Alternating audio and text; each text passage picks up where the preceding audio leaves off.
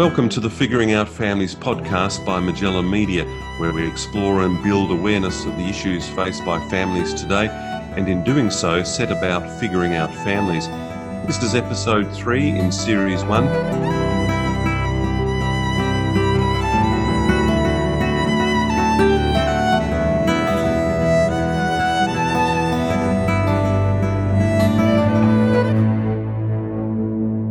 Our guest on Figuring Out Families is Julie Sharp from Genesis Pregnancy Support.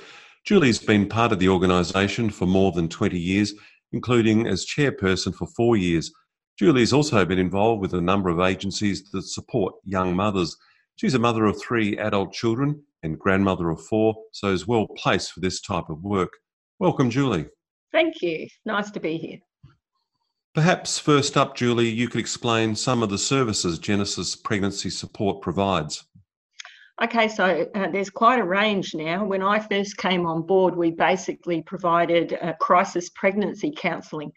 We call it crisis pregnancy counselling because we're dealing with unwanted pregnancies and women were making decisions as to what they would do about that pregnancy. So we provided a safe and confidential free as well environment for them to come and have a chat about those options, and in particular to fully inform women about the risks associated with terminations of pregnancies, because they weren't hearing that vital information anywhere else. Okay.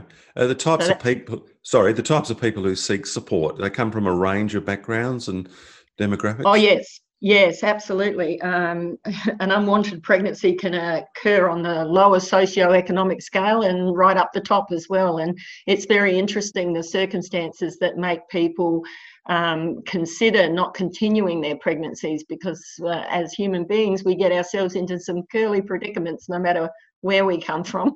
And we need to work our way through those circumstances and provide support. That's our second most common. No, it's actually our most common service is the supply of free material assistance for women to be able to continue their pregnancies. So free cots and prams and bassinets and that. We turn over hundreds of those annually. Right. And age, I imagine, is still some really young girls who find themselves in this sort of predicament? Yes, it still is, and I think it's because of the casual sex culture that they're born into now. You know, it's just accepted and it's condoned even by the health sector to a large degree, with distribution of contraception without parental knowledge even to young people. Naturally, the law of averages is going to work against them if they start their sex life at 14 and 15 years of age and they don't settle with one partner until, well, these days the average is 30. So 15 years, the odds are against you, you're going to have some sort of crisis. Is there a real link between socioeconomic background and young ages, or is it across the board? I think there is a link, but it's amazing because the link for the low socioeconomic is very much lack of education.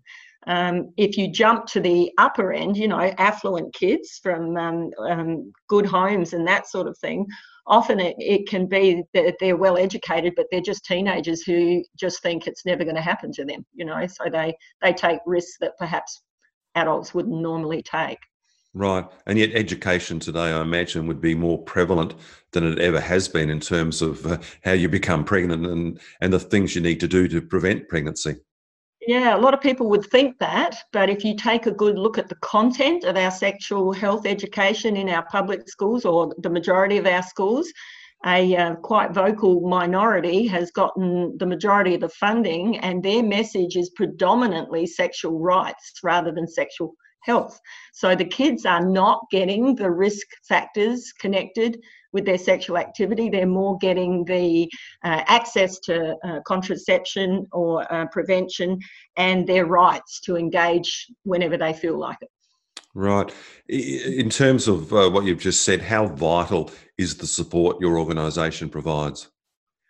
I think as far as pregnancy support goes, like to provide the practical as well as emotional assistance to a woman with a crisis pregnancy, it's absolutely essential because, again, if you check into the distribution of government funding, it predominantly goes towards termination of pregnancy.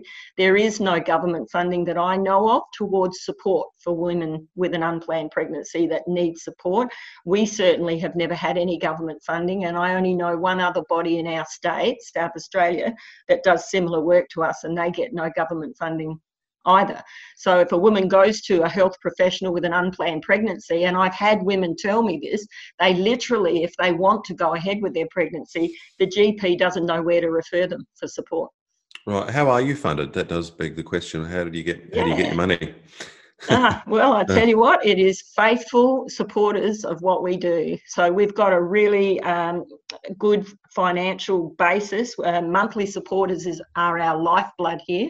Random support doesn't allow you to build your organisation, but we changed our organisation to a semi-business model about 8 years ago. So we have a retail outlet, we have a shop where we sell goods now. That is essentially paying our rent. We also have sex education programs that we sell to schools to have qualified professional sex educators come in and teach good sexual health. So we make a bit of money from those two avenues. Right, and you managed to keep your head above water? Oh, yes, just. Just. Just like any charity, we're always very much in need of that support being consistent and definitely growing so that you can continue expanding. Right. Are there other things you can do perhaps to raise money? Do you look at different things from time to time? Oh, we have just fundraised over the last year and launched for the first time a TV ad. That cost us $14,000 to raise, but we got 350 ads over about a 3-month period out of that. And that was more for awareness that we're around, but we did throw in an appeal on the last screenshot saying, please donate. But to date, we haven't got a cent out of that. Oh, really? Oh, yeah. Perhaps sometime down the track it might start to flow in, perhaps. Yeah, hopefully. Yeah. In view of what you've said, Julie, so far, is the need for these types of services for individuals and also families greater now than ever before? Oh, absolutely. Again, like I said, we are in a hyper-sexualized culture at the moment. So, unplanned pregnancy comes from sexual activity. So you increase that, then you increase that risk. Unfortunately, there's a lot of technology around to deal with unplanned pregnancies. There's a morning after pill. There's the chemical abortion pill, which can be taken in the first 9 weeks. And so many girls are resorting to that option to take care of the problem. Right. However, if they want to continue with their pregnancy, those numbers are definitely there too. There's like hundreds and thousands of those every year. As far as the sex education goes, that's our other very essential one. And maybe we'll get into that a little bit later, but we have programs called Be Ready programs, about 8 of them that we've written and launch in schools to about 2,500 students every year in about 20 schools at the moment. And that's without marketing the product. It's just grown with popularity. And that's very much a protective and preventative program to try and protect the kids from the culture, really. Right. Are there more unwanted pregnancies these days? Is the evidence there or the... No, not really. And in fact, if anything, the abortion rate, which reflects that largely, is slowly going down over the last, I reckon, 4 or 5 years. There's less and less. But I attribute that to the morning after pill. The girls now, if they think there's a chance they may have been not fully protected or could be pregnant, they just pop this pill the next day just in case. Right. And there's no way of knowing how many girls, young women would do that these days, is there? No, only if you go to the chemist shop where they can access this pill, which, by the way, most women don't realise is 30 to 40 times the artificial hormone concentration of the daily contraceptive pill in one dose. And so we got young pubescent girls using that kind of drug repeatedly. Right. I hear that most unwanted pregnancies are a result of other people's influences. Can you confirm that? Tell us more a bit about that. You might be a bit surprised with the cultural shift on that one. We actually, I've just got the latest statistics for teens on their sexual activity, and the boys even register. I think it was around 25 or 30% have had unwanted sex. So Right. coercion goes both ways now. Oh, okay. And Okay. yeah, so girls are much more forward, and always in the past it would have been pressure from the male to female, and of course it is much higher percentage that way, but the guys are experiencing it now too. And what we're finding, like even overseas as well as locally, is sexual activity, the rate amongst teens is going down. Okay. They're preferring not to have sex. I don't know if that's the iPhone, and the computer dating influence, but they're losing the capacity to relate face to face very confidently. Well, that's not really surprising if you get on a bus, tram, or train and you see the number of young people who are glued to their iPhones and other technologies. Absolutely. It's a bit of a worry. It'll be interesting in 20 or 30 years' time to see what that generation is like. Yeah, yeah. Well, they reckon China is a bit of a trailblazer with that, and the males, the guys, and this is a scary perspective that we're getting into now, are not dating at all. They are preferring pornography through their teens because it's far less intimidating. It's got all the benefits that they want out of it, and they don't have to negotiate a relationship and all the parameters that go with that, and the complexities. So they're finding that, social relationships are breaking down. That brings me to my next question, Julie. The proliferation of online pornography. How serious an issue is it, and what can actually be done to curb its Oh, influence? okay, so it's actually an absolute crisis at the moment, a crisis worldwide, and yes, definitely in Australia. I think parents are largely ignorant of how serious this crisis is, but 70% of kids have seen porn before they're even out of primary school in Australia, and the age of first-time exposure is just 11 years of age. Young kids seeing quite horrific, definitely explicit and refused classification standard of sexuality before they've even had their first kiss or held hands, or it's quite a psychological trauma to a child. Statistic I've got here is that between 2008 and 2011, all right, so we're going back a little bit, exposure to porn amongst boys under 13 jumped from 14% to 49%. So that's how rapidly it's moving. Now, that's Right. back in 2011. You can imagine what the exposure rate is now for boys. It's a click away on their phones. Well, it is, and we all know that. Anyone who's got an iPhone or anything, I mean, you can access it Yeah. so easily. And as you said, for younger people too, they wouldn't really have any idea what's going on. And for those younger people to access that either inadvertently or intentionally, we don't really perhaps know the long-term ramifications, but I imagine they would be horrendous. Oh, well, we actually decided to take it into our hands to do our own survey in schools around Adelaide. No one else has Right. done this. Like, we surveyed 500 students, and the results were just staggering. We asked questions like, what age did you first see it? And we had, out of those 316 who had actually seen it, 3 were age 4 at the time. And they remember it Right. explicitly, and most of them were exposed accidentally through pop-ups and definitely the internet. Now, all of those are internet exposure where they are being lured, literally, by the salespeople that have these websites. They're targeting the kids, and it's kind of irresistible when it's that subject. But some of the comments we got back from the kids were, from the girls, disturbing and unnecessary. I'm completely turned off sex now. This is my deepest, Mm. darkest secret. And she was exposed at 8 years of old. But the guys say, regret it, wish I'd never looked at it. Evil, and it's screwed Okay. me over. I'm still struggling with it, as I don't want to watch it, but I give in. That's such a Right. sad thing. Dreadfully Yeah. sad. I mean, that's shocking. The impact on families and what can parents do? It seems to be one of those things that governments can't do a lot about. What can happen in the family Well, home? actually, there is quite a bit that parents can do, as far as trying to protect their kids. So first of all, you'd be warning your children about, in particular, first of all, sexting, because that's a very common social behaviour, courting behaviour now amongst young people, right down to very young. So sexting is sending explicit photographs on your phone to someone else. And of course, if you're underage, that's child pornography. So you need to be having conversations with your kids about how this behaviour is breaking the law. You can talk also from the moral perspective, but definitely talk about from the self-respect perspective as well too. Remind them to think before they act. Let them know about the legal aspect. Definitely warn them about sexual predators, how anything that goes out on the internet is open slather to anybody, and it can come back and bite you when you're trying to get a job. And monitor your children's phones.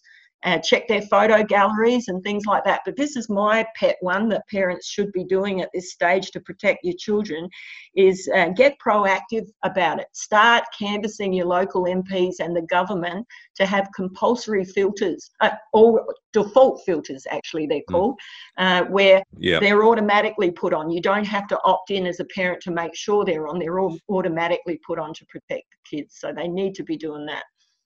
As we've discussed, Julie, it's a lot of these things. It's really about education in the home, isn't it? And what parents can do. They just have to be vigilant. Yes, they do. And I think also beyond those tips I gave for engaging with your children themselves, I think parents need to be very proactive with approaching government, local, state, whatever, for filters to be default filters on computers to protect children, because essentially it's child abuse for the government not to protect them. Of course. Moving on to something a little bit different now. You have a lot to do with helping young mothers from dysfunctional families. And of course, this podcast series is all about families. Tell us a bit about that and what you do in that area. Okay, so we have a couple of programs. One is called Embrace. I'll talk about that one. That's our latest one that we've just launched. We saw a real need in the foster care system, which is totally dysfunctional at the moment, causing a lot of grief to both children and relinquishing mothers. And what we saw was the system is so overworked and overlogged that people are becoming clinical numbers and their cases not addressed on a personal one-on-one basis. And so the very support that's needed perhaps to get a mum established in her parenting skills, particularly if she's come from a dysfunctional background where she has not had any role modelling of good motherhood, might have been a house full of drugs or domestic violence, and then she's expected to have a clue, about how to be a good parent. So we've put together a program called Embrace, which involves 6 weekends consecutively in a row, where young mums will come 9 o'clock on a Friday morning, stay all weekend and leave about 4 o'clock on a Sunday afternoon, go back home and have the opportunity to put into practice what we've taught them and what they've learnt over the weekend. And there's a lot of inspiration and encouragement and self-esteem lifting, as well as basic parenting skills imparted. So we launched that in June. Right. What are some of the issues these mums are facing? Well, I honestly thought I would be prepared. I mean, I've been doing this kind of work for nearly 20 years now, and I thought, they'll have some horrific backgrounds that, they need to be able to be understood and break free from. But my goodness, even the departments for child protection and all that have said that nearly every girl has been sexually abused at some point, through it. So they're dealing with that trauma in their history as well. They've also totally shattered families, that are all over the place, and a lot haven't even seen their mother. She left when they were babies. Fathers have sexually abused them or are alcoholics or drug addicts, and even siblings are scattered and don't relate well. They have no relational skills, and it's so sad because they actually come to us wanting to be a good mum, and they just don't know, they don't have the resources to draw on to develop that. So yeah, it's very sad. Plus you throw in poverty as well too, and they're very much behind the 8 ball, and their world has shrunk down to a handful of also non-functioning friends, that they hang with, and they don't know how to get out of that. It's crazy when you think about it. It's something you and I and a lot of people I know would just take for granted, relationship skills with siblings, with parents, whatever. But obviously there's a huge issue out there. Oh, I took sexual health in the house, a couple of modules, with the girls in the pilot program. And I had all sorts of things and skills I wanted to impart to them. And I ended up spending a whole session when we were talking about respect. You could tell they had no idea what respect looked like. So Goodness. to describe how you should be treated, and what you deserve to be treated like and that. And I just thought, oh my goodness, I had to go back to almost like primary school education for these girls, Yeah, it was very moving. Yeah. You do deal with single mums only, or partners, fathers are included as well? What's the Some situation? some of them do have partners who do want to stay involved, but that's very rare. Most of our criteria, because this is all free assistance, is single and unsupported. So we deal Right. mainly with them. Okay. And how can they get help? How can these mums get help? Well, there is a system. There is a government system. I think nearly every state in Australia would have a pregnancy support centre, which would be Yep. interested in coming alongside and supporting them. So suss out where they are for starters. They'll be far more personal and get engaged with the mums than they will through the system, so to speak. But Sure. there are midwives that come around and visit afterwards, and there are welfare agencies that can provide a certain amount. But we actually provide the cots and prams and the free equipment to nearly 40 government organisations and non-government organisations. They all come to us, which to me suggests they have nowhere to go. Yeah, it seems a bit of a mishmash. It sounds like a few situation with a lot of things these days, and people like you Yeah. just have to keep the whole thing running. But yeah, it is difficult. And I know it's easy from behind a laptop to criticise government agencies and others, but there are a lot of good people out there doing a lot of good work, basically. Yeah, well, you come across we've found out it's best to deal with the caseworkers rather than the department, because the caseworkers are just ordinary people like us that are coming alongside one or two people to try and help them, through their difficult circumstance. So they've expressed overwhelming joy at this program. They've said this program is fantastic. It's been needed for so long. So we're very encouraged by their response. Okay. Moving on again, another thing you're involved in, Mummy Link groups. Tell us a bit about that. That's another aspect of the supporting the single mums that are trying to do it tough on their own. Yep. As I said before, their social environment shrinks right down and they become isolated. And once you become isolated with a screaming new baby, you very much start dealing with mental health issues then, because you're trying to cope on your own without a family member coming around and giving you any relief or any pointers. So Mummy Link was developed to provide a support group, like a young mums support group, where they come along, and our intention was not necessarily to teach them a whole pile of things or treat them like they're second-rate citizens, but to expand their peer group so they make friends. So the mums get to know each other on a regular basis, and we call it success when we start seeing them going out for a coffee together. Absolutely. And meeting up during the week. Yeah, and once we see that happening, we have like a graduation ceremony and say, you're doing all right now, you know how to integrate yourself a little bit in a wider sphere. Okay. And these mums, again, as you've described before, are isolated for a whole variety of reasons, and they don't have great friendship groups. So the whole idea is to try and introduce them to other women like-minded or whatever. And as you said, it's great when you see them doing or becoming involved in other activities as well. Yeah, when they catch up outside of the group time, and you can see they've actually learned how to get out, go to a shop, go to a play group somewhere else, or, play cafes and things like that with their children and meet up with a friend. And that's just basic skills, like you said, you and I were taught as we grew up, but they didn't have that modelled for them. No, exactly. We are lucky in that respect, absolutely. Mummy Link is a free service, I believe. Is it national? Yes. It is national? No, it's only in this state at the moment. And at the moment, we're quite excited because all our programs, we also have a post-abortion healing retreat weekend, which is fantastic and just growing in demand as well, as women kind of come out of the machine, the other end, after being rushed through, not coping with life. And so that program has a fee to it just to cover costs for the weekend. Mummy Link group is free.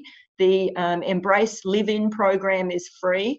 Our equipment is free, our counselling is free, and the gear in our shop is priced from 50 cents to $3, so very right, cheap. that's Reborn, is it? Is that the program? Yep. Yeah, that's the shop. Yeah, that's Reborn. Okay, and that's just in Adelaide at the moment, or is that a national thing as well? That's also just in Adelaide, and yes, that's what I was leading to before, is all of these programs I've designed to be geared to be able to be expanded interstate. We're just looking at how that might look, whether we franchise them out or whether we train people interstate and send them over that way. But yeah, we're looking at doing that expansion now. Okay. I imagine, and tell me I'm wrong, but the need in this area for people need more help these days. You just need to see the number of homeless in the major cities has grown by huge amounts in the last 10, 20 years. Yeah. It'd be the same in the area you're working with young mums and... Absolutely. Homelessness is one of the big ones that, we have a heart for, but unfortunately you can't be all things to all people. But often we have people that are on the street, mums that are leaving hospital with a newborn baby to couch surf because they have nowhere to go. And yeah, that's shocking. I can't even imagine trying to cope with that without a mum or a family and just a couch and a baby. It's really difficult. Sure, and the issues there, I guess, again, the isolation brought on by young people not being able to get on with their parents, sexual abuse, a whole variety of things. That's right. And I'm not saying that some of these people are scot-free of responsibility, because drugs is a big issue now. Yeah. They've gotten into those crowds, they've gotten into those situations. But for example, one of the girls in our Embrace Live-In program, she has just gotten off of drugs for the longest time in her life, 12 months. She got rid of the guy that she was with, who was bad role model and domestic violence involved, and she was just totally focused on trying to get a new start and be a good mum. They're the ones we're looking for. They're the girls we're looking for who can't get out but really want to get out. And if anyone listening in any other state in Australia, what can they do to help? Is there anything they can do? Well, they will have, like I mentioned before, their pregnancy support centres in their own area. It's a bit harder to financially. We can be supported from anywhere in Australia, but locally, what we need is manpower. If we're going to expand these programs, we need volunteers and people like that to do it. But I would suggest anyone interstate to look to volunteer at their local pregnancy centres if they have one, and if they want to send finances across the states to us, we won't say no. Fair enough. That's fair enough. We've covered a lot of ground here, Julie, but summing up major issues that families and young mums are facing in society today, it sounds like there are a lot of issues. Yeah, well, I think it started probably back in the sexual revolution of the 60s with the beginning of easy divorces and sexual liberation, but it's just caused the breakdown of the family. The families have broken down and split up, and there's multiple kids with half fathers and half mothers, and you can do that on one level if it's only the first or second marriages or whatever, but we're getting into relationships of 6, 7, 8, and kids everywhere, and not knowing who their fathers are or where they are. That just causes ongoing generational problems. Yeah, and it's the children who suffer time and time again. That's right, every time. Yeah. As a society, or is there something we can do? I mean, I know that organisations like yours are doing a wonderful job, but either other families or society generally, are there things we can do that perhaps we haven't talked about? I think if you examine your culture and your society that you're in, I think we get a bit inured to things. Like, for example, I've said to people, when it comes to, say, sexual promiscuity and exposing children at young ages to sexually explicit things, I challenge people that are listening, just take a look at your regular TV shows that you watch on TV and count how many sexual innuendos they are, how the women are dressed, what you've become used to looking at, and then put yourself in a 10, 11-year-old girl or guy's shoes and watch that and learn from it. And that's what they learn from. So as a parent, put boundaries around your children outside of this culture, and start standing up at school against things that are a bit too liberal in your mind that you don't agree with. Don't be ashamed and don't feel like you're being a pain. You establish your own standards for yourself and ask your schools, educational institutions, can't we tone this down? This seems to speak up. We're just folding into it too easy. So individuals can make a difference, and then collectively we can make a big difference. Yeah, get another parent together at school when you're feeling uncomfortable with something that's being taught, or, something that's becoming part of the culture that you'd like to see change. I guarantee you that parent's feeling the same. They just don't know what to do about it. So if you join together, your numbers will grow, and in the end, you'll have enough people to make a difference. Fair enough. Look, Julie, that's been fantastic. Thank you very much for your time. Yeah, it was fun. Thanks a lot, Dave. Bye-bye. Bye-bye.